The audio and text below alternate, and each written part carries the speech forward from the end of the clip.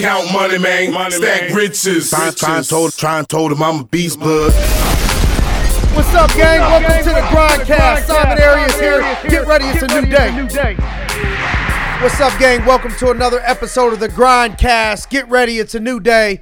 And I have my very good friend and right-hand man in this business, the Matty D. What's up, everyone? We got Matty D in the house. So, real quick with Matty D, not only is he a beast in business, this is one of the guys that when I had the opportunity, our company gave me the offer and opportunity.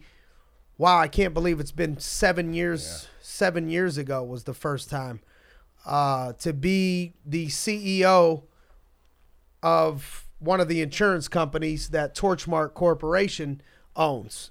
And they said, if you had to pick a person, I wanted to pick a person or two that I could bring with me, obviously, like any coach would, in order to, go to a program. You don't go by yourself. You bring some of your staff.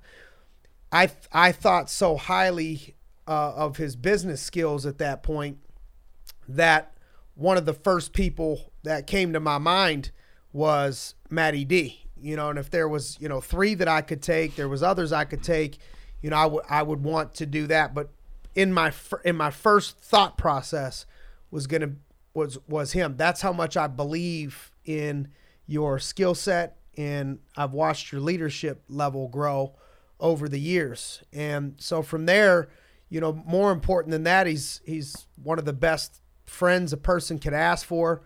Great father of two beautiful children, getting married, excited to go to Italy for in 2 weeks for your wedding. Yeah. We're going to be in Italy, and on accident, I crashed your after party to the wedding. They call your honeymoon. It's now going to be an after party because me and Nat are going to be there for a day or two in Greece on accident, or so you think. And so I want to turn this over to exposing you to other people right now that are listening. And maybe I think the first place for us to start, Matty D, is your start to this whole deal. What you were doing prior to this, and how that all happened and where you're at right now, because I think a lot of times people get stuck in where they're at and they're so afraid to make a jump, whether it's in this business or in other businesses or opening up their own business or whatever. They just get stuck in that, and I'm doing this, so I couldn't possibly, if I'm counseling kids, how does counseling kids move over to, a business situation where you're dealing with insurance or financial products? And, I joke a lot and say, well, you had the perfect background for this because we're back to counseling kids. Troubled kids. Troubled youth. Yeah. And so talk to us about that transition. Yeah, so I thank you, Simon. Thank you. It's an honor to be here, and hopefully could add a little bit of value, whether it's 1 or 1 million people that take something from this. But I was raised in Pittsburgh my whole life, blue-collared kid, and went through hardships growing up, where there was periods of times where my parents were unemployed and didn't know at the time, but we were broke. Couldn't pay. I remember, my dad negotiating for tuition at school, and I was in special programs and whatnot. But I don't think, just like a lot of my friends and a lot of people I talk to that grew up in Pittsburgh that are in their 30s, 40s, they'll tell you, like, we were broke, but we didn't even know it. We were eating cereal, milk with bread in it, as our dinners. And that we just thought that was a meal. We were happy kids growing up. And they were able to, kind of come together in my teenage years. My dad got a job with PennDOT, which is a pretty prominent job, in PA, and ended up becoming a foreman with them. And our lifestyle started to get better to the point where they were able to put me through college, and I went to University of Pittsburgh and was a political science degree and legal studies minor. And political science and legal studies. Political science and legal study. I think the only class that I probably liked was history and social studies. I liked law. Wasn't good at math, wasn't good at science, just kind of like law, but didn't know exactly what you'd want to do with it. I think a lot of people just go to college, and it's almost like that we're programmed like that. 50, 60, 70% of my friends, what they went to college for, they're not in that field. So I just thought that's what you were supposed to do. I went to college, and when I came out of school, I had these big dreams. You want to make a lot of money. You just want to make a lot of money. You want nice things. You look at people. You see on TV. You just want these nice things. So part of me, and I look back, I was so naive. I literally just thought, all right, I graduate. I was 22, 23 years old, and I was naive, never really been on a real job interview before. I graduated, throw me a big paying job. Yeah, I just thought like, okay, I graduated. Where's my money? Where's my 6-figure job offers? And it like didn't happen like that, from 22 to maybe 25, 26 years old, and University of Pittsburgh's a pretty good degree. There was nobody just willing to give you a 6-figure position, at that position in Pittsburgh, at least that I knew of. It was thought about law school, but grades weren't good enough. My work ethic and discipline and study habits weren't good enough at the time to even probably pursue it. So it was like a deep thought. I just wanted the money that the lawyers make. So I was doing construction for a while, and 24, 25, I'm like, I got to get in the work field. I got to get into it somewhere. Even though it stunk starting somewhere, I knew I had to do it, and I ended up taking a position as a counselor here in Pittsburgh for adolescent youth. And, they have a place in Pittsburgh where kids get locked up, and if they're bad, they send them, while they're locked up, they send them to another place. And that's where I was teaching. Whenever they were bad, they came to this place. So, I oversaw about 25, 30 kids. A lot of them were from Philly, some of them were from Pittsburgh, and they were in there for anywhere from rape, theft, violent crime, aggravated assault, and they were anywhere from 13 to 18 years old. So, part of me that I realized always liked teaching. I liked helping people. I liked dealing with people. And that was kind of my first avenue. I said, okay, maybe I could get some experience here, end up being a history teacher at a collegiate level or a college level, something like that. And that was my beginning base. So, I got to meet with the kids, hang with the kids in a classroom setting, and you kind of rank the kids. A lot of them were in gangs. A lot of them were gang related, and you kind of rank them from the leader and whatnot. And while I was there, I noticed I was developing social skills to befriend troubled, all kinds of different personalities. A lot of them were cool, and I was completely different upbringing and background from a lot of them, but found a way to be able to relate with them, which later helped me out in sales, and got used to the teaching aspect, how to teach someone that's never learned something. How did you so what was the next step from there? Did you come straight from there into the American Income and Arius agencies? Yeah, I was there for about a year and liked it, but I didn't like the paychecks. I was like, whenever I had this goal of what I wanted to make, I always thought that I would make it by 55. Like I thought I would be a middle-aged, and I would finally work my way up for 25, 30 years and make that income. Yeah, that's what I was like. That's what I was thinking. Yeah, when I saw it in my head, that's what age I saw it at. Yeah. And then, Tommy Vino started working here in July, I think, of 2008. Mm-hmm. And I started hanging out with him, started seeing him in the clubs in January, February 2008, 6-7 months later. And you start noticing that he had this Chrysler 300 GT. And I remember, I thought it was the coolest thing. He had a computer screen that was a 42-inch flat screen. And I'm thinking, we're 25 years old, broke, we're struggling for day to day. I was making 800 take home every 2 weeks. So, you do the math on how there's not much left over. So he had toys, and I'm thinking, oh, these are nice. I'm like, what do you do? And we knew the same people and whatnot. So he slowly started slow playing me. We were going out. He was wine and dining me. I didn't even know it. And, he invited me in an interview. Before I came in for an interview, I met you. And you were a 25-year-old kid with a Range Rover. And in Pittsburgh, with the people that I grew up with, you didn't have a Range Rover at 25 years old unless you were doing something highly illegal, and you were in a legal business. And so that intrigued me big time, to say the least. I think at that age, you go through stages of your life, what you're chasing and what's important to you. Right. And anybody that tells at you, that point, you're young, it catches your attention. I mean, anybody that tells you at 21, 22, 23 years old, I don't think there's anything wrong with saying that motivates you. I didn't have kids. You go through goals and stages of what comes important to you. You move finish lines and whatnot, and as you grow older. But at that age, I mean, that was what I wanted. Yeah, I mean, that was what I was envious. That's what I liked. What? I know you. I know people have talked about this car. Not a lot of people. You in Britain mainly killed it. A lot of people. I had it. She was nice in her prime, man. I got it when I was 16. That was 1998. It was a Chevy Lumina, and it was gold, champagne gold. It had leather seats, a CD player, and a sunroof. At 16 years old, I mean, that's a prize. That's like a Bentley, you know. However, fast forward, 11 years or so, the air condition was broke, and the power windows were shaky. There was a few rolls, few dents, and one of the headlights was a tinted yellow. So Britton called it the gold tooth pirate whenever I'd pull. We'd go pull up. We'd go to Southside and, try to look like we had a lot of money and go out and stuff. So I'd have to park that thing a good 10 blocks away. Fast forward. Right. What's where you're at now, what happened, and then we'll get into giving some advice on how to make that change. I switched over to the company, passed my insurance test in March, and started in March 2009.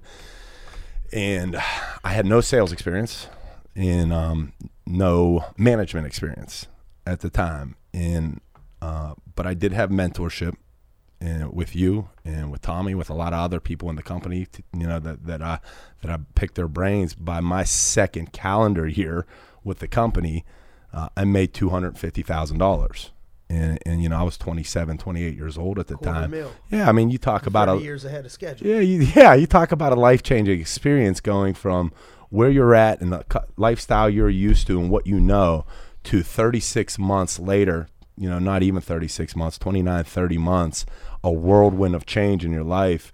And that a lot of stuff comes with that. A lot of responsibility comes with that. A lot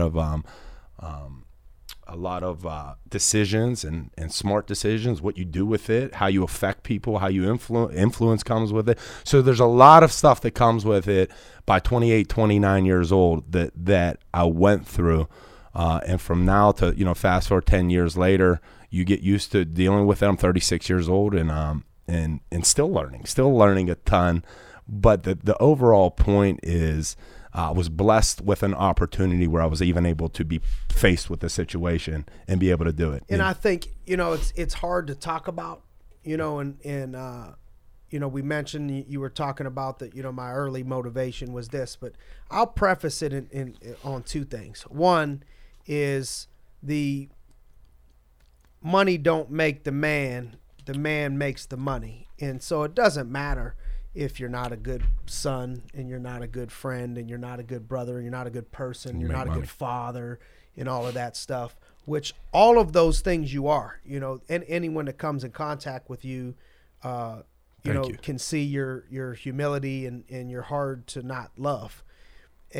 But also, the second thing is I'm not going to apologize or, I don't want you to feel what is going to motivate somebody out there listening is that you can be all those great things and still live in a house that you could probably sell for close to $1 million, right now in one of the better areas in the north of Pittsburgh, and that you have an Escalade and multiple nice vehicles, and you're getting married in Italy, and you'll make over close to $1 million this year, somewhere around there. And these are things that, as I'm saying it, I know it just makes you it does. I see you quivering. It's a lot. It's still very humbling to even hear.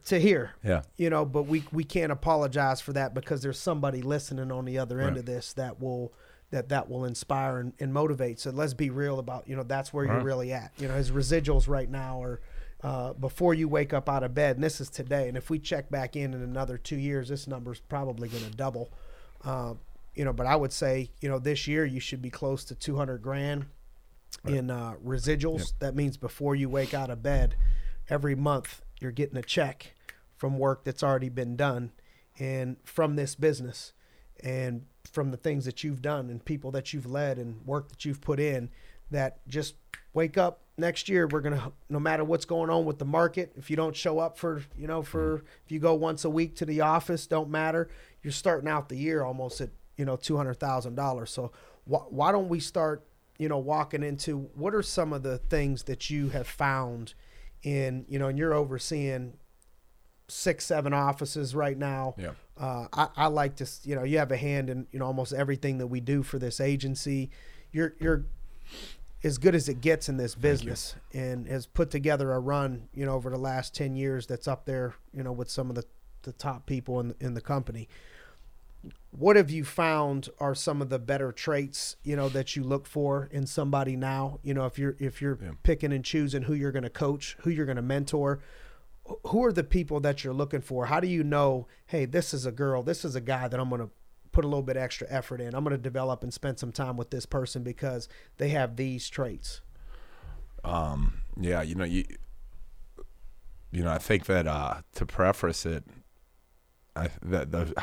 before I even get into what the traits are, how important that they are, my parents weren't able to set us up with a trust fund or a bunch of money, anything like that. They were able to put me through school.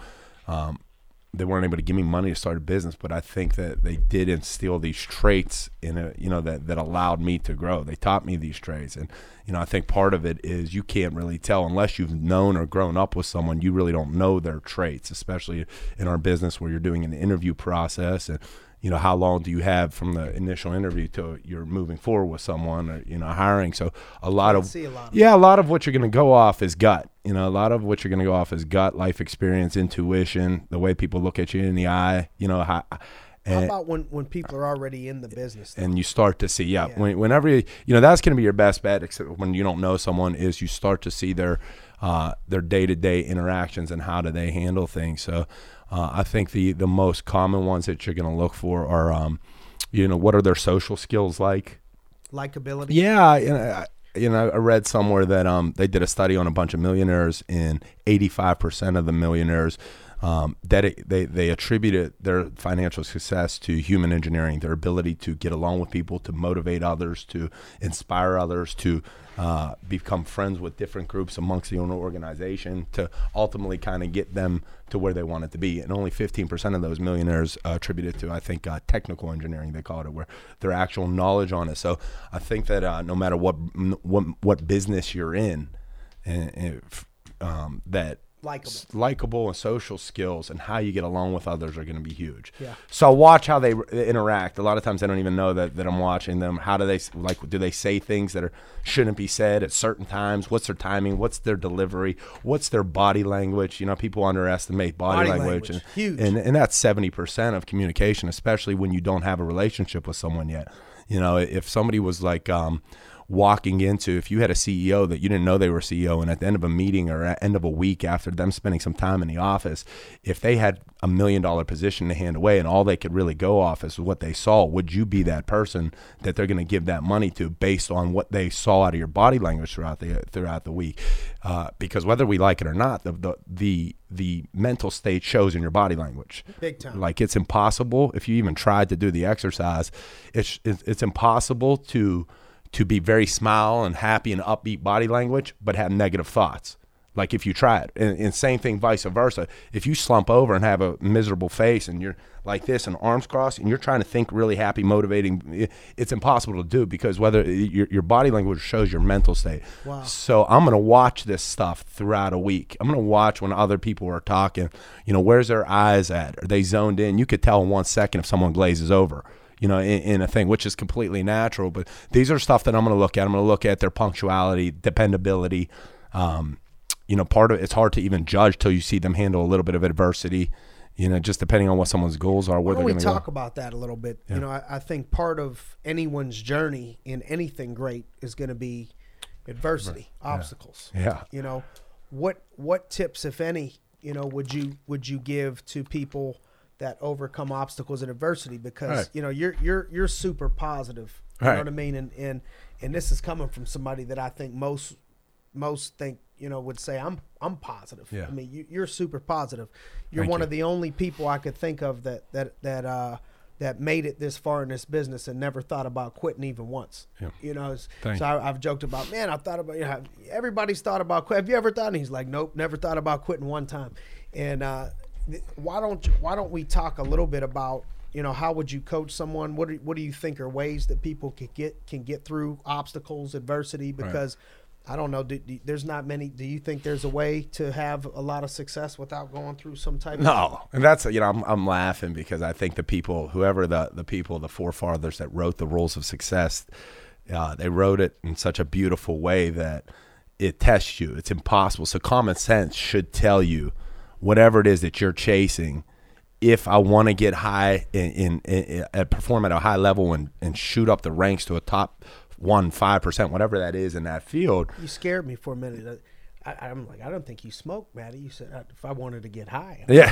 What happened? What happened in the last couple of days? Yeah. If you wanted to get to that, they write the rules, so you have to go through these adversities to see who can make it out to the other side. They make the rules like that, you know, or everybody would be in it. So that is one thing. It's just expecting it and understanding the game. I agree. You know, going into the game like with no entitlement expectations. Like, here's point. If I got to get to point D, I got to expect. If D's the top, I'm expecting to go through some shit. Yeah. Can we swear in this? Yeah, shit. All right. Yeah. I'm going to expect, Giovanni's giving thumbs up. Damn right we can't F and A. Yeah. Well, I'm going to here with Maurice. Yeah. You know how Mo goes, bro. I'm going to expect to go through some shit. So you're fooling yourself to think that you're not. And here's the thing about adversity. Adversity is going to tailor make it to you specifically and what will bother you the most. You understand what I'm saying? Yeah. Like, I might have been through the same adversity of you. It just didn't, that particular thing didn't bother me, so I didn't even think nothing of it. Where vice versa.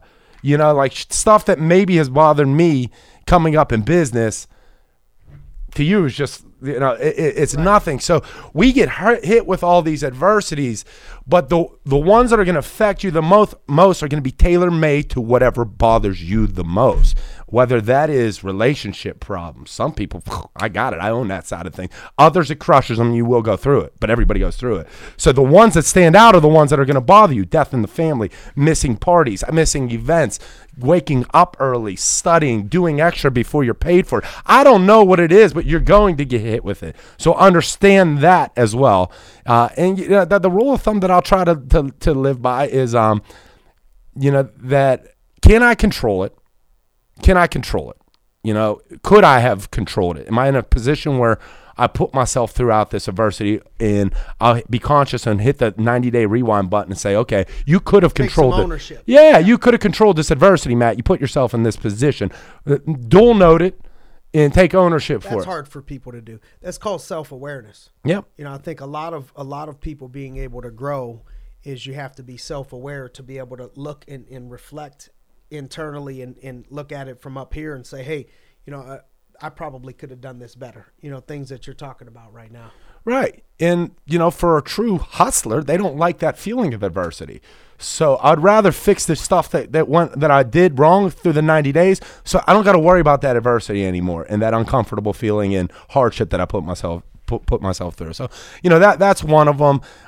Knowing when to pick and choose your battles, you know, what adversities are big, what of them are little. You know, I'll see people that'll battle these minute things, small things, spend a day, 2 days on them. Talk about that, because this is it's a big one. Right. And I think for people trying to grow in leadership or in a business, they could get so, you know, stubborn on things. It's like we're arguing over a nickel.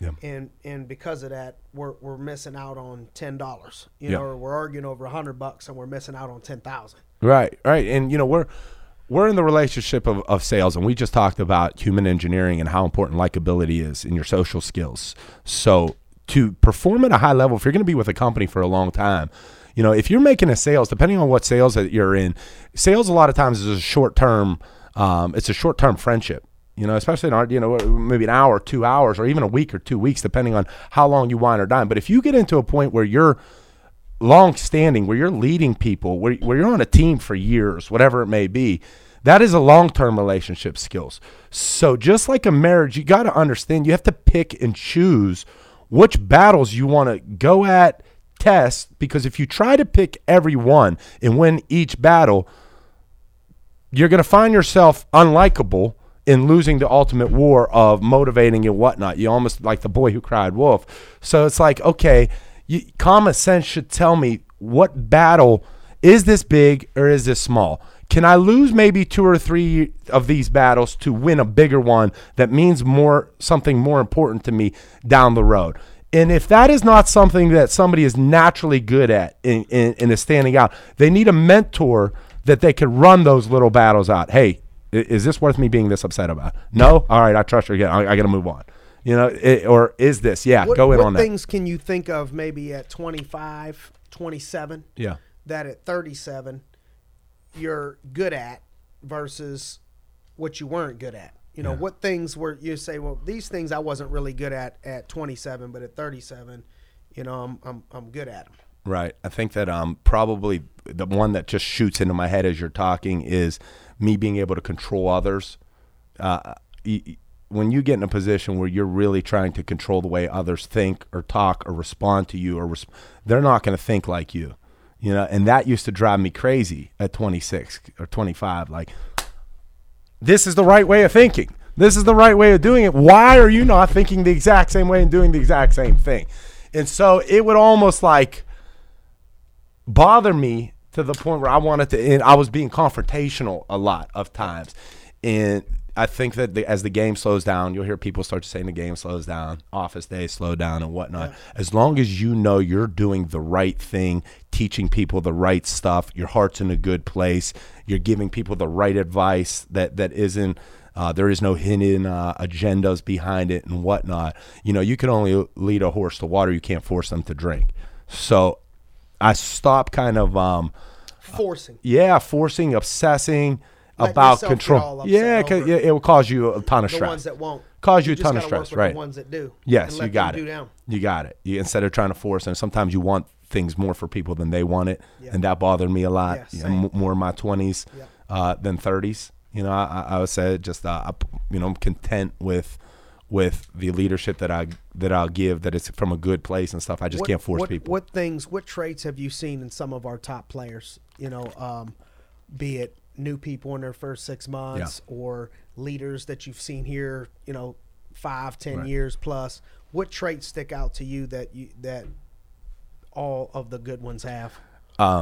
I'm laughing because a lot of the good ones are pain in the butts, including myself. So, I mean, don't give up on, some of these top-notch tiers, these top-notch talents that might be in your organization. Don't be surprised if they're pain in the ass a little bit. Especially early on. Yeah, especially early. Not that big of a pain now. Right. Whether they're 25 like myself, or 40, some of them that just might not have ever had mentorship or leadership to kind of coach them in the right direction. So they're wilding out in the beginning. And when stuff's new and your new way of thinking. Well, this is a good chance for us to tell I was going to talk positive. Yeah, they wild out. How responsible you were. So what, I think, was this your first year? Yeah. He was in his first year. First couple months. And I had, at this point, we were small enough and I was doing a quarterly recognition meeting versus now we're so big we get together once a year. We can't do it quarterly. So we had quarterly recognition meetings, and we had it at a nice hall. Ironically, it was at the place we just had the Inspiring Minds cocktail party fundraiser. Real nice place. Yeah, you get a gleam. Cheap, you get a gleam in your eye when you tell this story. He loves telling this story. And so we're there. We're announcing awards, and here, please stand for your name to be recognized. And Matt Diulus. Yeah.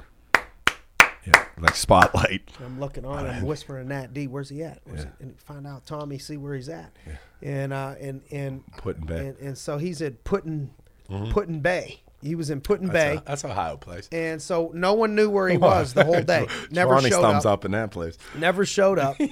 And so the next day, or maybe it was the day after that, within the next 24 to 48 hours, I have him in my office with my brother-in-law. Suntan burnt. Now my brother-in-law, at this point, he just missed the boat with you at Put-in-Bay. Oh, and they're sitting, both of those two sitting in front of me, trying to explain to me how they missed the boat. Yeah, you give me to see what had happened. What did happen? Yeah. What happened? Well, we went out Saturday. We planned on coming home Sunday. And we had to leave the hotel before like 10 a.m. You had to check out at the ferry. We were going to get on at like 2 or 3. So we said, let's go to this outdoor pool bar. Squeeze one last extra. No, we were just going to hang out. We had good intentions. And, we weren't even in bathing suits, and they didn't open till like 11. We got there at 10:30, but the bartender took a liking to us. Said, like, don't tell anyone, man. And gave us a couple of drinks. Look at the blaming. Yeah, then, around 11:30, we were like, well, at least let's swim. We bought some bathing suit trunks. Fast forward. I wish you get the fast forward 4 p.m. I think the last ferry left the island at like 5 on Sunday, and 4 p.m. We were doing those chicken fights. What is that thing where you hold people on your shoulder? Wow. Yeah, seeing who can hold their breath the longest. I mean, I wish I had a better. I wish I could tell you I was counseling, helping people. We looked at the clock and we. So the bottom line is sometimes. Yeah, it's gonna happen. You got to be patient with people. Look, a lot of these wild horses, like a marlin. You ever go to catch one of those big trophy marlins that you're gonna put over your mantle, man? I mean, the fight to reel them in is like. Wow. It ain't like a normal little fish that you just pull up out of the water. You're back and forth trying to rear these people in. That's how it was for me trying to slow you down. Yeah, right. And they rebel against structure. They rebel against laws and rules. And, a lot of them, that's how they live their life. So even though they might want it, their initial instinct is to fight it. And you might either be coaching someone right now that is in that thing, in that ball game, or going through it, So understand that it's normal, but understand that you have to show also good signs, good intentions. And if you're going through that and you're the player right now that is rebelling, there has to be a plus, man. Yeah. There has to be results. There has to be ownership. There has to be manly conversations and vision and promising, and that you better have a lot of potential if you're going to do that, or else you just put yourself in a position where you could get fired from the organization. So that other than being a pain in the ass, is there any other? Yes, yeah, they're competitive. They're always competitive, and everybody. I read it in a John Maxwell book, and this is Maxwell. Maxwell's I get worried when people ain't right. Maxwell, he's met way more successful people than me, and I remember him saying, "Look, I've never met a very successful business owner that wasn't competitive. Never." He said, "I've yet to meet one." And, everybody's is different. You might be competing with yourself or a better version of yourself. You could be competing with another person. You could just be competing with a number, not even a person. Whatever, you could be competing with some shit somebody said to you 10 years ago. Yeah. I don't know, but I do know that if you're not competitive, you're just going to accept whatever you are. And that is not a trait of someone that I've seen highly successful. They're chasing stuff. They're always chasing stuff, and competitive nature brings the best out of people. They're positive. They have human social skills. They're not afraid to work. Positive. No.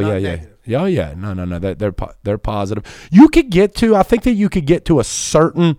I think you can make six figures with having a negative attitude that you hide a little bit and mask that you're negative by nature. But you put on a little bit, but you kind of compensate with work ethic, maybe, like if you're lacking at one. But to really, to get in that 1%, $439,000 of income or up, you can't. There's certain things that you're going to fall off that you're going to need the higher you climb. And true positive mind frame and your feelings about your organization, the people around you, your gratitude, your lack of entitlement. This is stuff that will eventually come to light the higher that you're trying to climb. You might be able to make $150,000, I feel like, with a little bit of a negative attitude and a great work ethic. I don't think you can make $1 million with a negative attitude and a killer work ethic. Right. All these stuff. Not consistently, yep. and not over time, won't last. If so, maybe 1 in a million. Right. It has to align.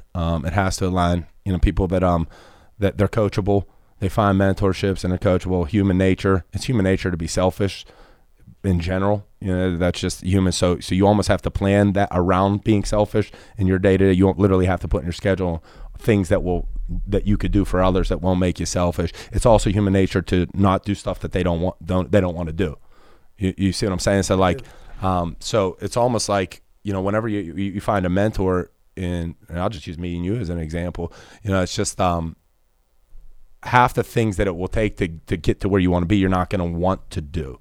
And I think special players, special people will do them anyway because they want that result so bad that they don't care about the task. The ones that won't do them, the result's secondary to the actual task of doing it and getting outside their comfort zone. So, Give me a little bit more. Yeah. So it's like For people, I understood, but yeah. I could see how that would be hard to understand. Just anything, whether it's dieting or waking up early or just stuff that you don't like doing. You know, say a mentor or a coach tells you that somebody that has what you want tells you to do 10 different things. Out of those 10, you're probably going to have 4 that you don't want to do. And special ones will do those 4, even though compared to the other ones that won't do it. Majority won't do it. And it's not that the special ones want to do it. They don't want to do it. It's actually a smaller margin. But those special ones that are willing to do those 4 things they don't want to do, it's because all they're seeing is 55, 60%. Their brain is focused on what they're going to get out of it and the ultimate result that person has. The other ones, the majority that won't, they're seeing 55, 60% of the actual task, and they can't get by that of not wanting to do it. That drives me crazy more than anything. But they still have the vision, the 40%. They're outweighed. And they wonder why they're not getting it. They're outweighed. So they wonder why. Those are the wanters. Yeah. I wishers. Yep. I wish I had. Must be nice. Right. I want. Yep. The want, wish, must be nice folks. Typically in those that have enough talent to do it, the problem is that you're doing what you like to do. You're only doing the things that you want to do. You're not doing anything like you're like, all right, I'm coachable till you tell me anything but that. I'm not going to listen to these 2 things. And then we wonder why, what's cool about, I don't know if, what's cool about business in general, I think that, if you start out and there's 10 things that you have to do and there's 4 that you don't like to do, over time, you can really end up hiring and delegating the 3 out of those 4 or 4 out of those 4. But there's always going to be something that pops up that you got to do that you don't want to do. And I think really therein lies one of the true success tips and secrets that one can get today and every day is that, man, if you want to take your life to the next level, there's going to be some things you don't want to do that you have to do anyways. And there's going to be some things that you don't feel like doing that you have to do anyways in order to get to where you want to go. And if you don't, you're going to be looking around, wandering around, and you're going to be quitting on people and quitting on things every time you don't like something, only to figure out there's always going to be something that you don't like, and there's all to go to the next level. Right. And you said it best. You eventually you could delegate the stuff you don't like, but you have to do them at first to put yourself in a financial situation to delegate. I remember I couldn't wait to delegate dog shit cleaning. Right. I remember when I used to have to, in the rain. I would go out in the rain. I used to have to, we lived in a condo, me and Nat, and we had a bull mastiff, rest in peace, my girl Nadia. Mm-hmm. And this was like a horse, you know what I mean? And so, man, who's going to do it today? And 8 out of 10 times Nat would do it, but 2 out of 10 times I get stuck, and I had to go do it. And man, I used to tell her, man, please, at some point we got to get somebody to do that. I don't care what I got to pay because I can't do this all the time. And man, I'm telling you, if that dream didn't become a reality, we ended up now we've had for a long time a great guy. That's part of what he'll do other things in his business and dog sitting and all of that, and part of what he'll do, he don't mind doing that and. But that's part of it is that I used to have to clean dogs. So in your business, right. In your life, you got to clean up some dog shit for a while, right? And then you could pay somebody to clean up that shit. Close us down, Matty, with any advice that you would give to it's kind of corny, but I like it. Maybe if you were giving advice to Christian and Ava, and saying, hey. These are 3 things, or these are a couple. I don't know why the number 3 always sticks out, but these are 3 things I would tell you to do if you want to be great in life, if you want to be successful, if you want to be, whatever. What tips would you give your own children? Well, I one thing that we started talking to, and I think I'm going to talk on the grind, is how easy it is to stand out nowadays, and just some of these traits that we just went over. So many people had them 60 years ago, and our grandfathers and whatnot. And today, it seems like one of the biggest things I hear business owners say is hard finding the right people. So, I'm going to let them know that if we could develop and do my best to develop these traits, because if you have them, like, you're a diamond in the rough nowadays, and it's so easy. I don't feel like there's nothing special about me. I just literally these common sense traits that I'll try to prevail and show daily. They'll shoot you up the ranks fast. As far as the kids, I think that one of the biggest things would be the golden rule in life, and that's how you treat others and what you do with others. And this has helped me in business decisions, and in personal life, that you just do unto others what you want done unto you. So I wouldn't talk about others in a certain way that I wouldn't want the same in return. I'm not going to blow up on people that I wouldn't want them blowing up on me in the same return. So I'll try to live and teach them to live and show and do things that they would want, in return. That's one. Another one is going to be, I'm going to try to make sure that they have high self-esteem and a high self-worth. That, self-esteem, they believe in their ability to do something. Whatever it is, the challenge that they take, I'm going to try to make sure they're confident. Yeah, and then self-worth even more, especially with a daughter, that they fit their ability, their thought process of themselves, what they think of themselves. And that's part of how I would like to raise them and anybody that comes into our business that I'm around, is to think and expect highly of yourself, because some of these people have it inside them. They're just not even thinking that they do, because their self-worth is low. So if I could build up somebody's self-worth and self-esteem, and you're only going to get as far as what your expectation of yourself is. And so if that's low, where are you going to go? You almost don't even think you deserve it. So whether, that's who my daughter dates or marries eventually, I want her to have a very self-esteem, same with the people. And then, 3, take ownership whenever you make mistakes. And, I don't think that, just like parenting or in business, you're going to make a lot of mistakes. And not every decision that you make is going to be right. But as long as you're making these life decisions, these business decisions from a good heart, these parenting decisions from your gut with good intentions, good heart, you're usually going to be right a better majority of the times that you're wrong. If you have good intentions, you're making them from gut heart. There is no secret answer to parenting. Like, something happens, let me look up at a book and do this exactly right now. You don't know. So you're just going off your gut, your heart, your instincts, and that's the same stuff with business, same shit with leadership. And majority of the time, you're going to be right if your intentions are right and you're good-hearted in doing it. So you help a lot of people along the way. It's eventually going to come back around to you. So those are a couple things. I mean, there's 1,000 that you could probably spit on, but I mean that's just literally what pops into my head. Thought of one more. From your parents to anything that sticks out to you. Is there? Think of a couple, people that you've learned from, be it in books or mentors or family members. Right. What have you pulled from, some people that you feel is a part of who you are? Yeah. Even though not every trait of that person is in you, you've pulled the good out of that person and said, man, I learned a lot from this person. Or I learned a lot from that person. It's funny because it's different traits from different people. Yeah. When my dad, I see a lot of your mom and a lot of your dad in you. Yeah, right. Both of them. My dad and is one's an angel and one's an angel with little devil wings. Yeah, like two different on your shoulders. They're my first and foremost. My dad is very strong, and me and my brother put him through hell for a good 10 years. Both of our parents, like, we were bad, we were wild in different ways, and they never like would throw the towel in. They would just, and whenever you get through that with someone that's always in your corner, even when you go through hard stuff, I mean, that, like, the loyalty that comes so I recognize that in knowing when or what to, just because people are going through some rough stuff, never to just throw the towel in, because sometimes they'll come out of that and the loyalty, and they're animals, and I think most kids put their parents through something like that. So they show me that, and that will help me with parenting. My dad showed me how to handle a lot of pressure.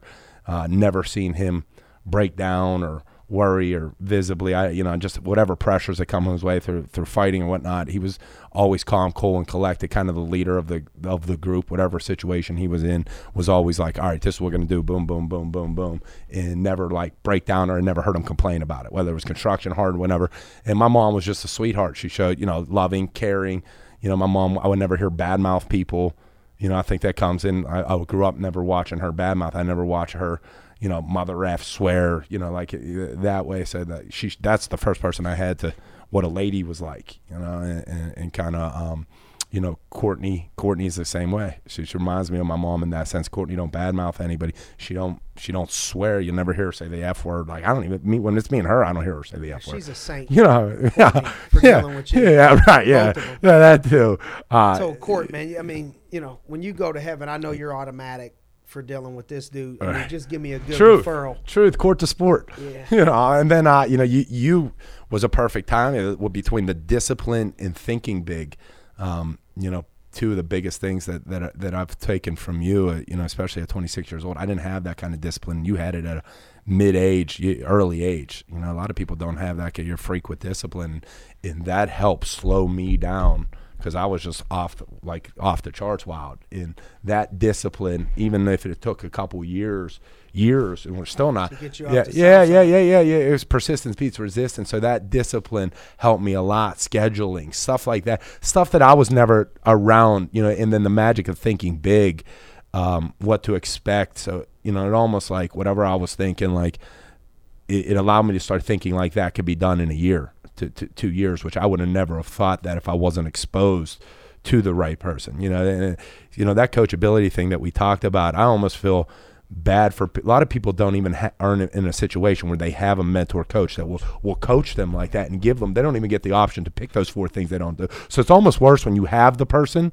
and you don't do it. Yeah. You know what I mean? Because we underestimate the fact that most people don't even get to have someone like that in their life. So then you got my brother, strong, shirt off your back type of guy, very, very loyal. My brother's a very, very, very loyal.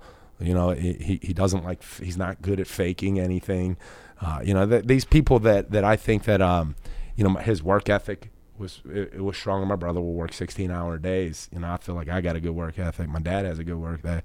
My mom worked 40 years. My brother's like a freak with a work ethic. So a lot of these people, Britton from the way he'll carry himself, and the best I think. Whenever you get good at humans, you don't just do it on your own. You look at these people that are in your lives and these qualities that they have, and you're like, wow, those are great qualities on the person, and then you adapt them and steal them. Yeah, you adapt them and steal. And when you could put those together from a bunch of different people, you become overall your stock's going to rise very fast. Yep. Well, Matty, I just want to say thanks for joining us, and it's cool for the when the teacher becomes to has an opportunity to be the student. Oh wow, yeah. And you've been somebody that I've been able to I remember walking through every phase of baggy dress shirts and everything, and begging you to please get off the South Side, and to where one of my go-tos for advice on things, personal life, business life, you've become part of that circle of wisdom, to where I value your opinion because of how much you've grown and the things you've accomplished and the person that you are on the inside out. So, Matty, I love you. Appreciate you coming on. Hopefully everybody enjoyed this. Stay tuned for another episode of the Grindcast. Awesome. Get ready. It's a new day. Thank you, guys. Count money, man. Stack riches. Try and told him I'm a beast blood.